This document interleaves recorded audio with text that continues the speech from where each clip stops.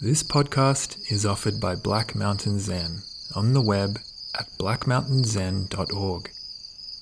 Our public offerings are made possible by the kind donations from people like you.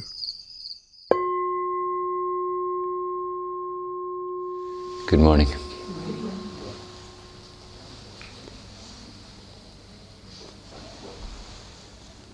Before we started sitting this morning, I was standing out there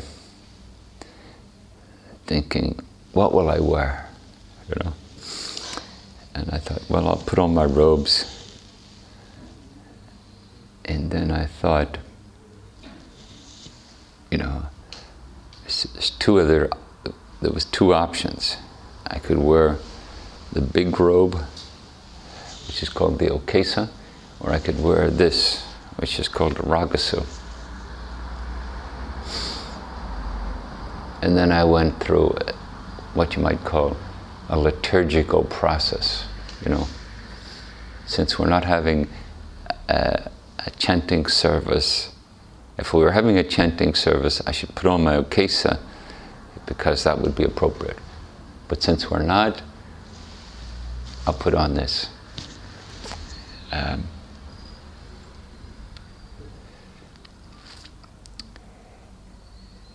And so I took it out of the envelope and I put it on my head and I said the gatha we say, the little prayer we say before you put it on.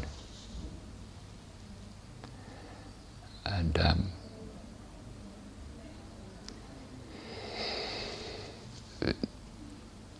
when Shakyamuni set up, almost coincidentally, his style of practice. I say almost coincidentally because when he first started to teach, he really apparently didn't have much idea as to exactly how this should all be. So he just let it happen. And then they decided, well, we're mendicants.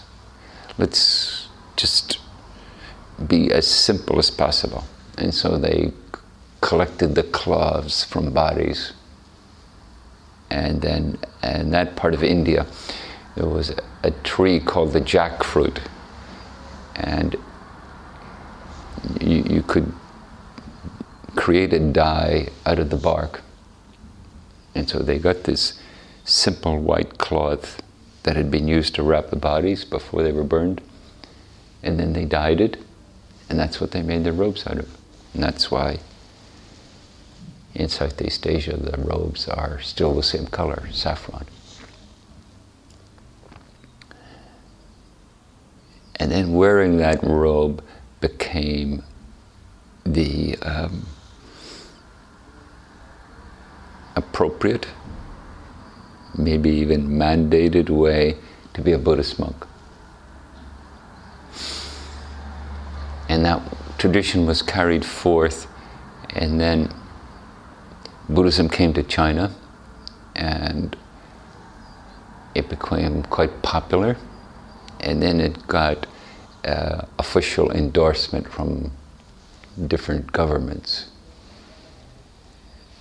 And then that government was overthrown by another government by force. And the new government decided that they should wipe out all the Buddhist monks because they were supporters of the previous government. And anybody wearing the Okesa, the robe that Shakyamuni, what his group had adopted, they would kill them. But since wearing the robe was by that point an essential part of being a monk, they had a dilemma. If I wear the robe, I'll be killed. If I don't wear it, I'm not a monk and I want to be a monk. And so they come up with this idea, we'll make miniature robes and we'll wear them under our clothes. So we'll be wearing our robes, but but nobody will see them, so they won't kill us. And here it is. And then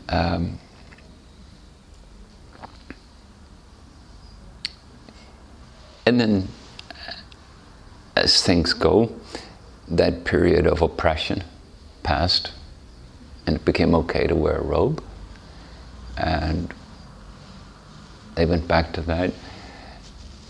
But the notion of a miniature robe had caught on, you know? It's like, and then it took on its own sort of symbolism, independent of that, its genesis, you know? And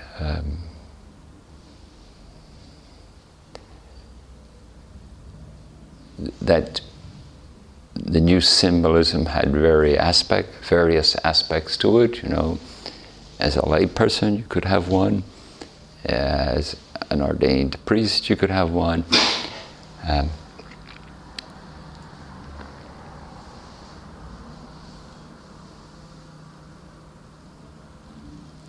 I say all that, it's funny when you look at the history, you know. I was talking to when you look at the history of how something evolves, and you see how it was the different factors, you know?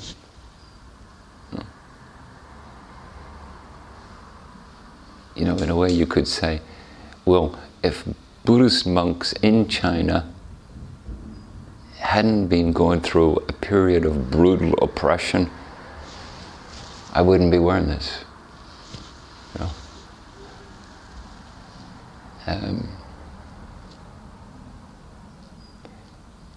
I have a dear friend and mentor who, he's actually a Benedictine monk, but he did a PhD in Buddhist studies at Harvard. And he knows a great deal about the history of Catholicism. And it's interesting because he's a very devoted Buddhist monk, or not Buddhist monk, Christian monk, but he has enormous skepticism about different aspects of Christianity. Like one of the things he told me was that the adoration of the Blessed Virgin had started independently from Catholicism, and somewhere in between the 3rd and 4th century, and it was very popular. It was co-opted into Catholicism.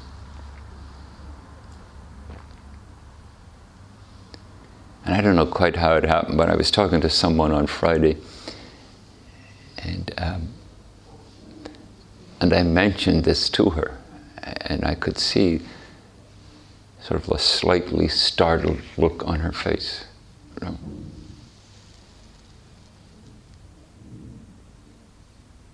You know, I think there's a way in which we're inclined to think, well, how things are now, especially in terms of spirituality, has been ordained by some higher power, you know. Like, this comes from some, well, maybe in Buddhism we wouldn't say a higher power, maybe we would say the accumulated wisdom and insight of the Buddhist tradition.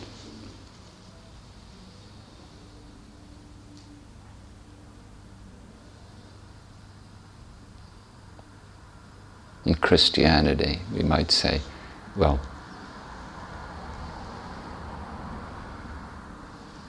Mary was the mother of Jesus, and so adoration of the Blessed Virgin has always been there. Well, historically, apparently not.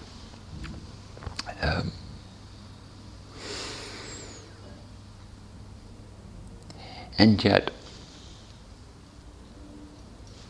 I put it on my head, as we do, and put my hands in Gasho and sincerely say the little Gatha, the little prayer.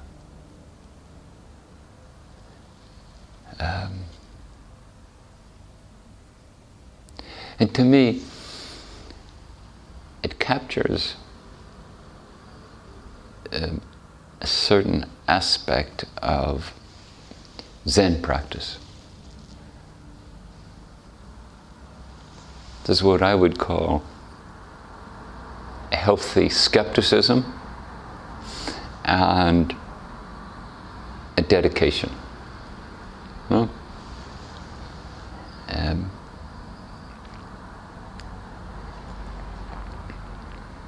Who knows how we've come to be practicing the way we're practicing? Oh. My notion of healthy skepticism is, don't get too self-righteous, too self-important, too certain, well, this is the pure and blessed way to do things. I mean, maybe it is.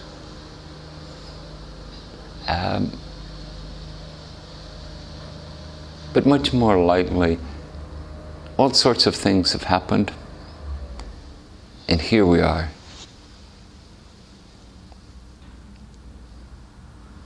Perched in this room over the curated kitchen restaurant downstairs on a Sunday morning, meditating. Oh. To my mind, the uniqueness of it is a reflection of what we might call its sacredness. You know? And whatever form it takes our life, it has that same uniqueness and that same sacredness. You know? Nothing's sacred, everything's sacred. You know?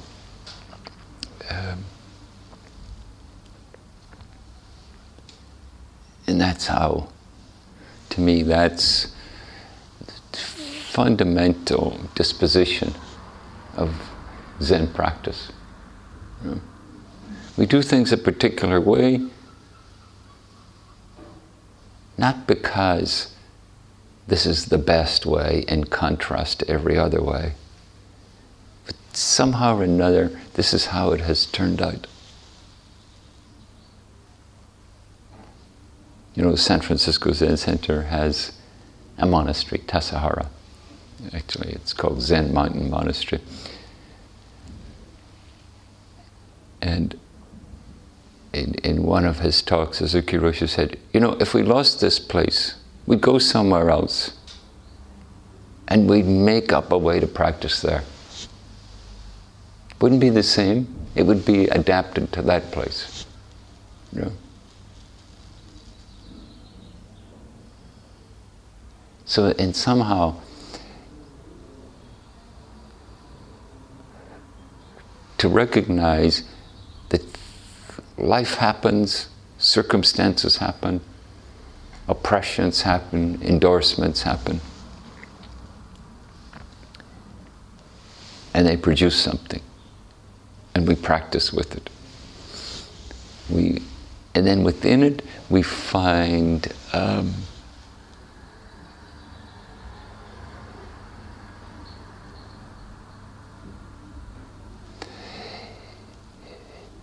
we find the profundity of what practice offers.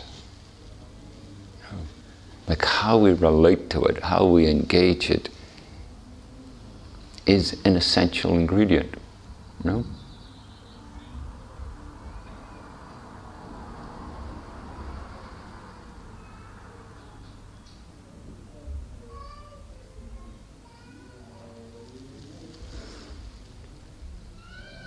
And not to say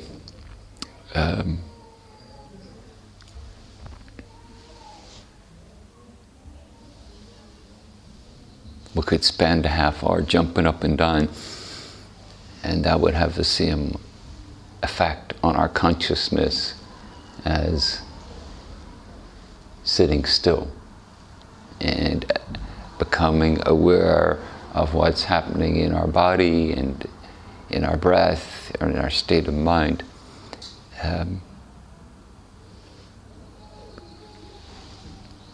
There is a challenge, and even though the circumstances of the moment that brought the moment into being had myriad causes, how we relate to this moment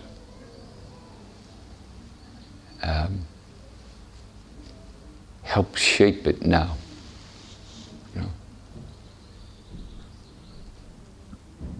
And then we take up the tradition, and then hopefully that tradition has accumulated in the midst of those coincidental circumstances. It has accumulated what we might call spiritual wisdom. That the people who've practiced it have contributed to it an insight that allows it to have, that it imbues it with a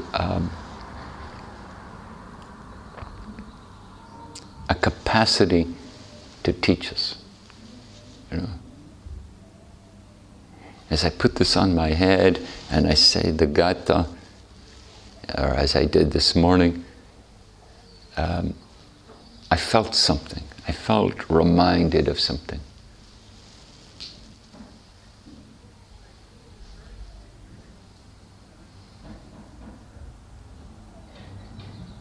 And I notice for me, it is more about a feeling than a particular belief in some idea or concept.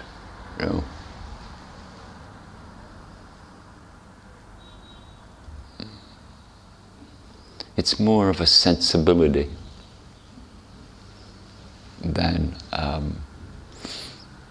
strongly held concrete opinion.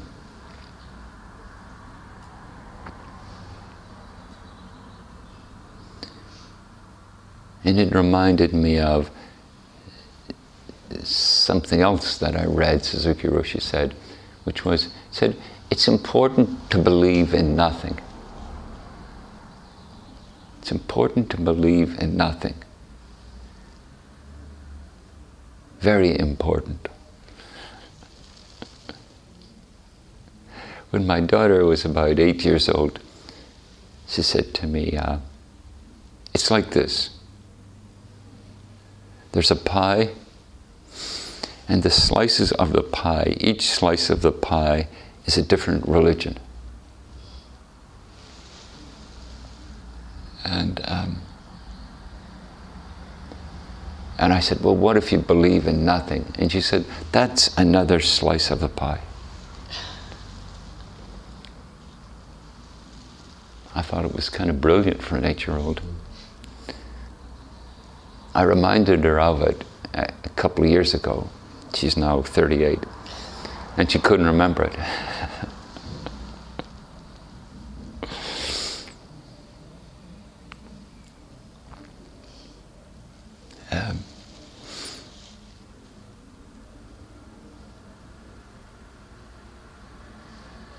Not to believe in nothing as saying, keep your mind blank, but more to watch yourself. Okay, how do I construct what I think practice is? What kind of articulation do I give it?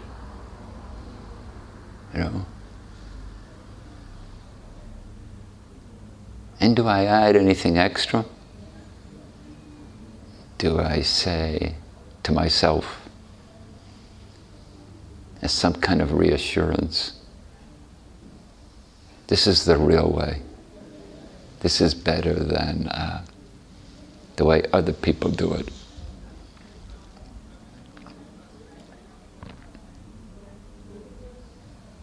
Do I add some notion?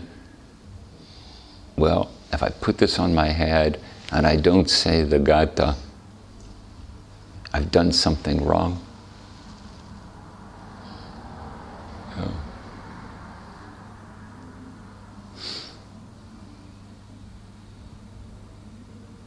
And in a way, it's quite a challenge, you know? It's easier to be dedicated when you have a firm conviction, you know? I know for sure this is what to do. This is what should happen. Okay, go do it. So what if you're saying, this is just how things have turned out, you know?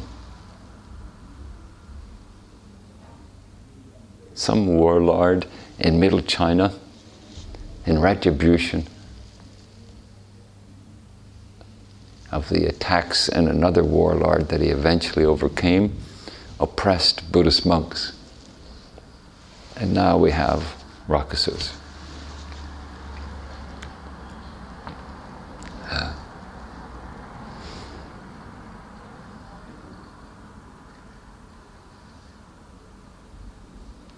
And soon after that became what was called the Golden Age of Zen. Zen flourished.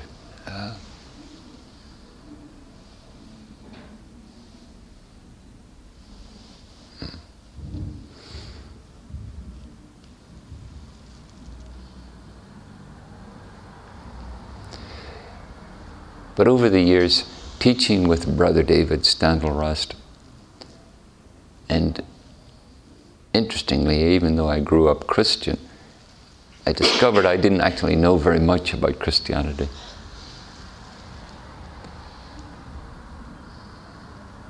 And he, as I listened to him teach, he deconstructed it, you know? The parts where I would think, oh, it's this. He would say, well, that was introduced in the 9th century at a certain, can't remember the word, what they call it in Catholicism when they all come together and make a decision. But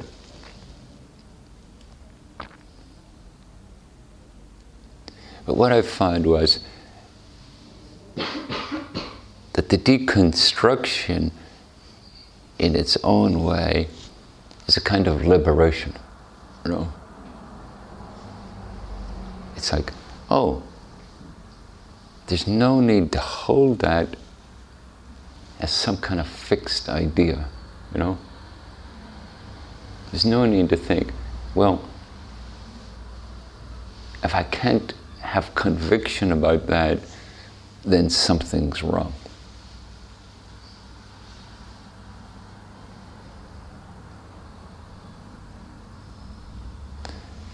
And this is the spirit of Zen practice, you know.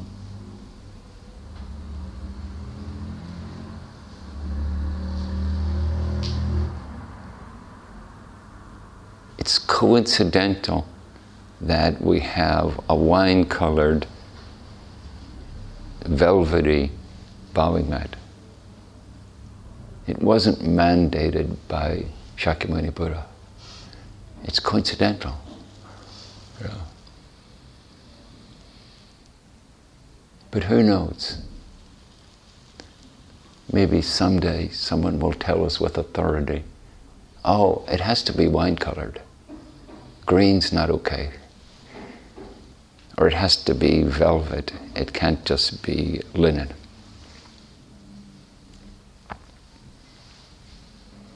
Because that's what the human mind tends to do.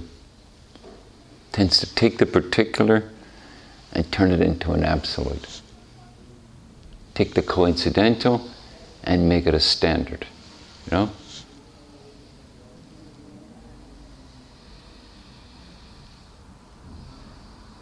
And yet it's a bit of a dilemma, you know? Well, how can I be dedicated and diligent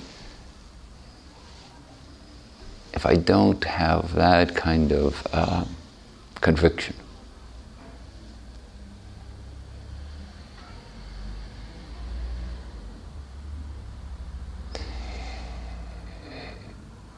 But with this kind of not holding on to conviction, we're always in the process of discovery, you know.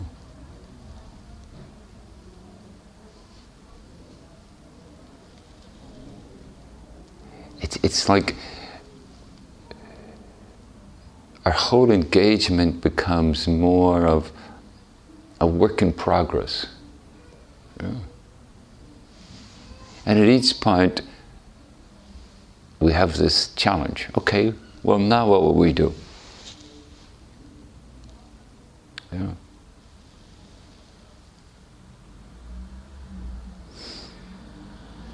And we can say one way, well, the challenge is to trust the process of practice and to not cling to any particular consequence.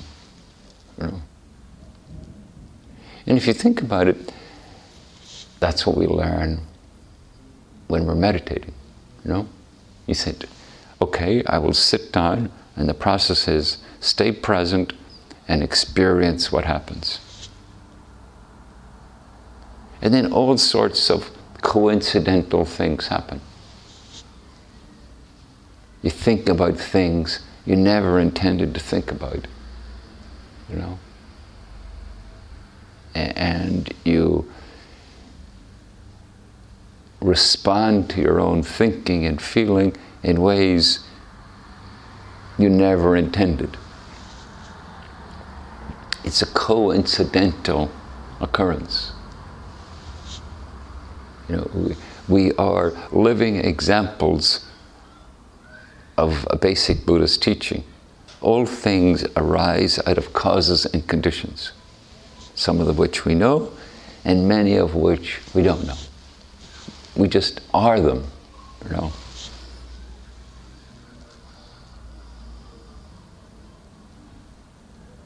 We never planned to have a restaurant downstairs.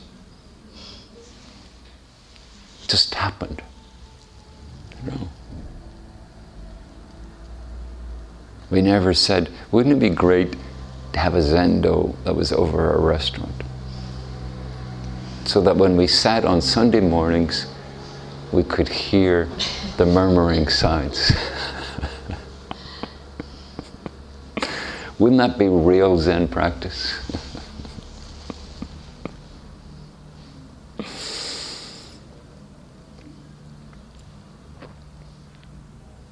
And each time we sit, there we are, a vibrant, living example of this coincidental existence. Yeah.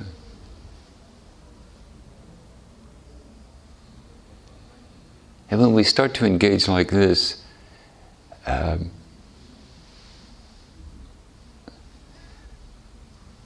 there's like an existential dilemma for us. But what about me? You know? I want that to be permanent. I want it to be,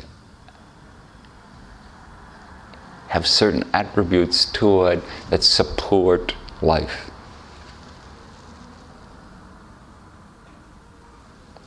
I want it to have happiness and not suffering. Yeah. And when we start to attend closely to that ever-changing existence, we start to see how it's related to is a very significant ingredient into letting life flourish. Yeah.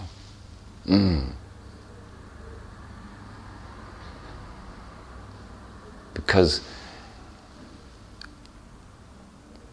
when you try to rely on conviction,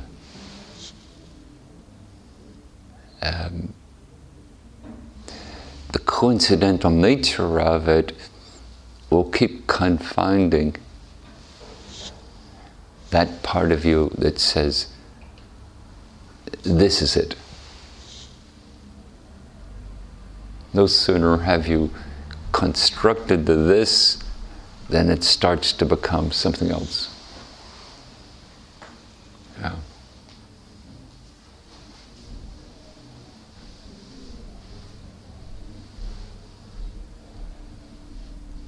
And we watch ourselves in the middle of this coincidental impermanence, try to restore through our narrative. Not even intentionally, we call up some aspect, some memory of who we are, and we replay it. We recount it to what? To the universe, so the universe can hear it. So maybe sometimes we think we're saying it, we imagine we're saying it to a certain person.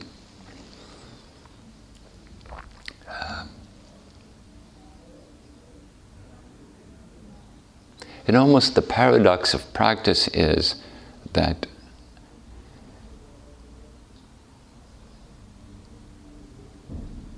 the very stability, the very reassurance, the very authentic being that we're yearning for isn't created by our grasping or conviction. It's actually created by our acceptance of just the way it is. It's not permanent, it's ever-changing. And it's not under our control, we're just actually part of it.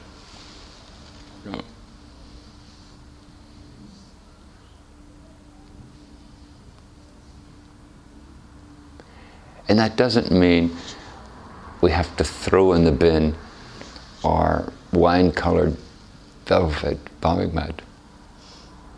No?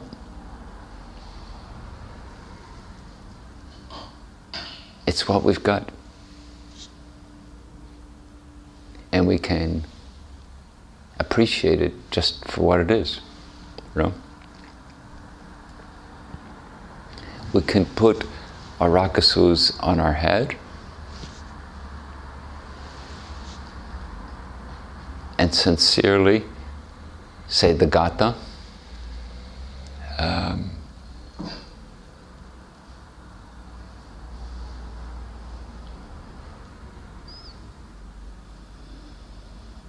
In a way, we can marvel at how things have turned out.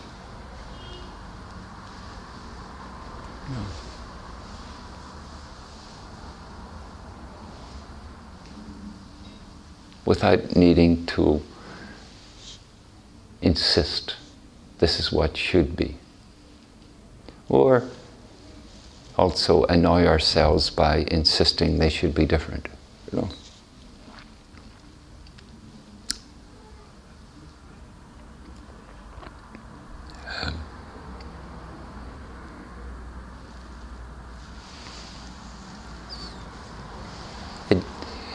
And then time takes on a coincidental kind of dimension, you know?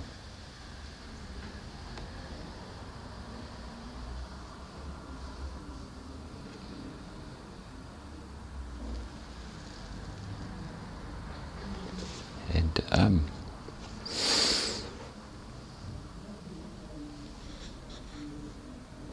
what an extraordinary coincidence that it's us, the group of us here this morning.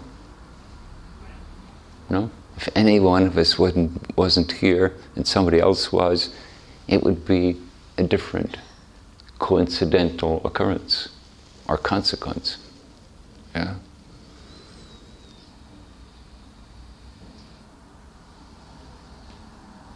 And so in a way,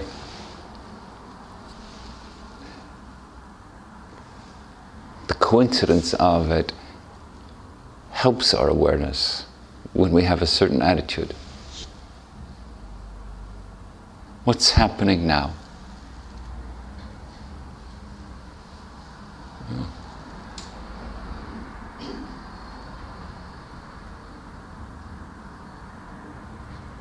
What coincidence is occurring?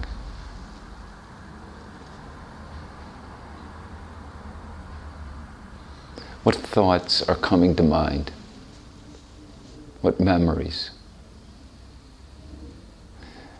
What attitudes or responses do I have to the signs of the people downstairs?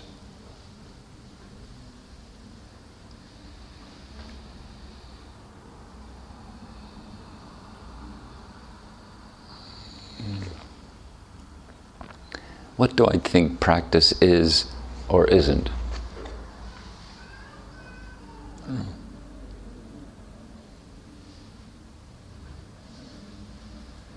What associations do I create to the moment? So for whatever reasons, I'm inclined to read this poem by Seamus Heaney, which happens to be the last poem he wrote. 2 weeks later, he died suddenly, which, in the workings of my mind, makes it somewhat poignant, especially very close to the opening line. It's called In Time. And he wrote this for the granddaughter, who was about 18 months old, maybe a couple of years. He wrote the poem for her. Well, he dedicated it to her. Energy, balance, outbreak. Listening to Bach. I saw you years from now, more years than I'll be allowed. Your toddler wobble's gone, a sure and grown woman. Your barefoot on the floor keeps me in step. The power I first felt come up through our cement floor long ago palps your soul and heal and earths you here for real. An oratorio would be just the thing for you. Energy, balance, outbreak. At play for their own sake. But for now, we food it lightly, in time, and silently. August 18th, 2013.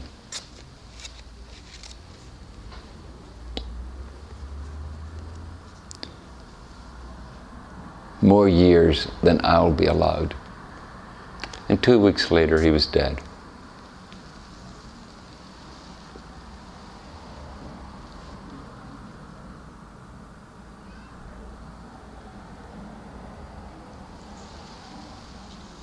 I think there's something in us. It says something like,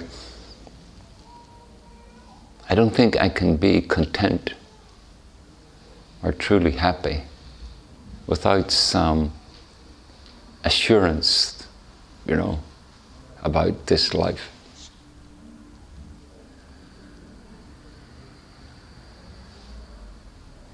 I think the coincidental nature of it is not so easy for us.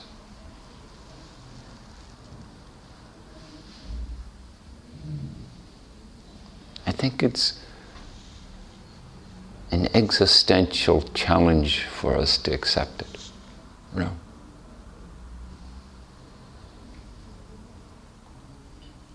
But it sure as heck seems like that's how it is. It is coincidental. It is changing.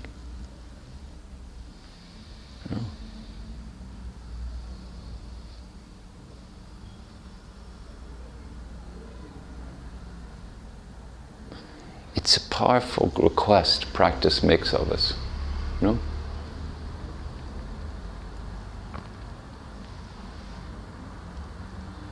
to accept that.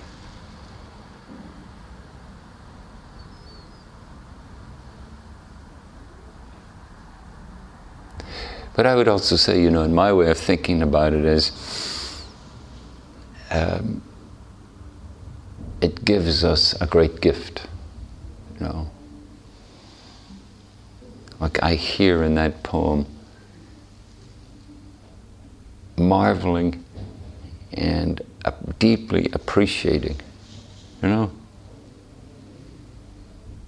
You know, he could just have thought, oh, toddler's just dancing around on her shaky legs on the floor. So what? Where's my dinner? You know? But he didn't. He marveled in it and let it create its own time. You know, its own kind of precious being. Yeah. He let it create the sacredness of the cement floor. He let it exemplify the coincidental balance of every moment in our lives, each coming together with its own exquisite detail.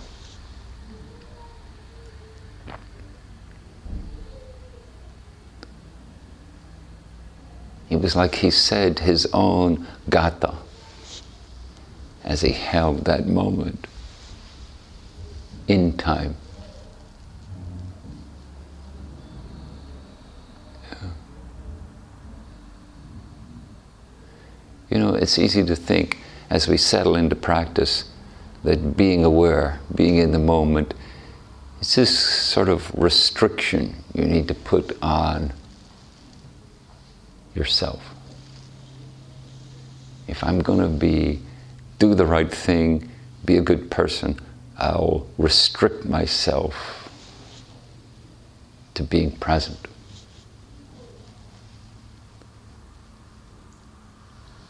And it's a fierce truth to actually start to accept we have nothing else.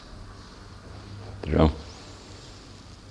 No matter how strong our convictions, the coincidental nature of life will continue. But when we hold the moment in its fragile impermanence, it becomes a gift.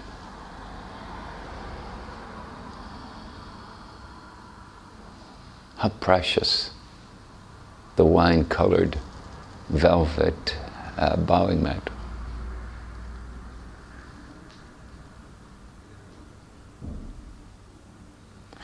I can't remember who made it for us.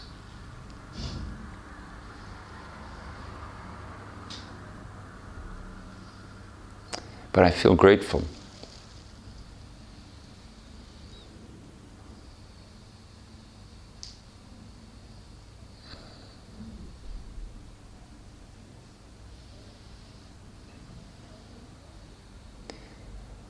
And then in Buddhist terms, you know, we can say, oh, we're just talking about form and emptiness.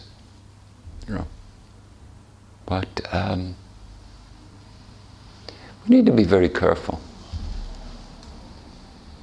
What we're living goes way beyond any ideas, any nomenclature we use. You know.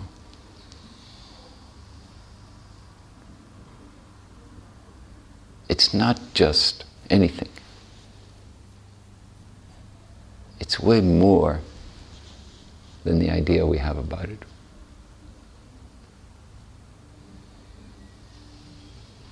In its coincidental nature, it pulses with vitality and life.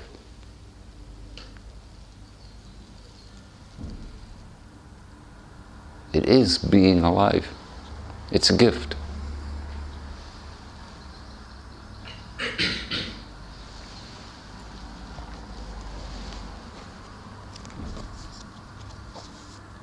Balance, energy, outbreak. Listening to Bach, I saw you years from now, more years than I'll be allowed. Your daughter wobbles gone, your toddler wobbles gone, a sure and grown woman. Your barefoot on the floor keeps me in step. The power I first felt come through our cement floor long ago helps your soul and heal and earths you hear for real. An oratorio would be just the thing for you. Energy, balance, I'd break. At play for their own sake. But for now, we foot it lightly, in time, and silently. Thank you.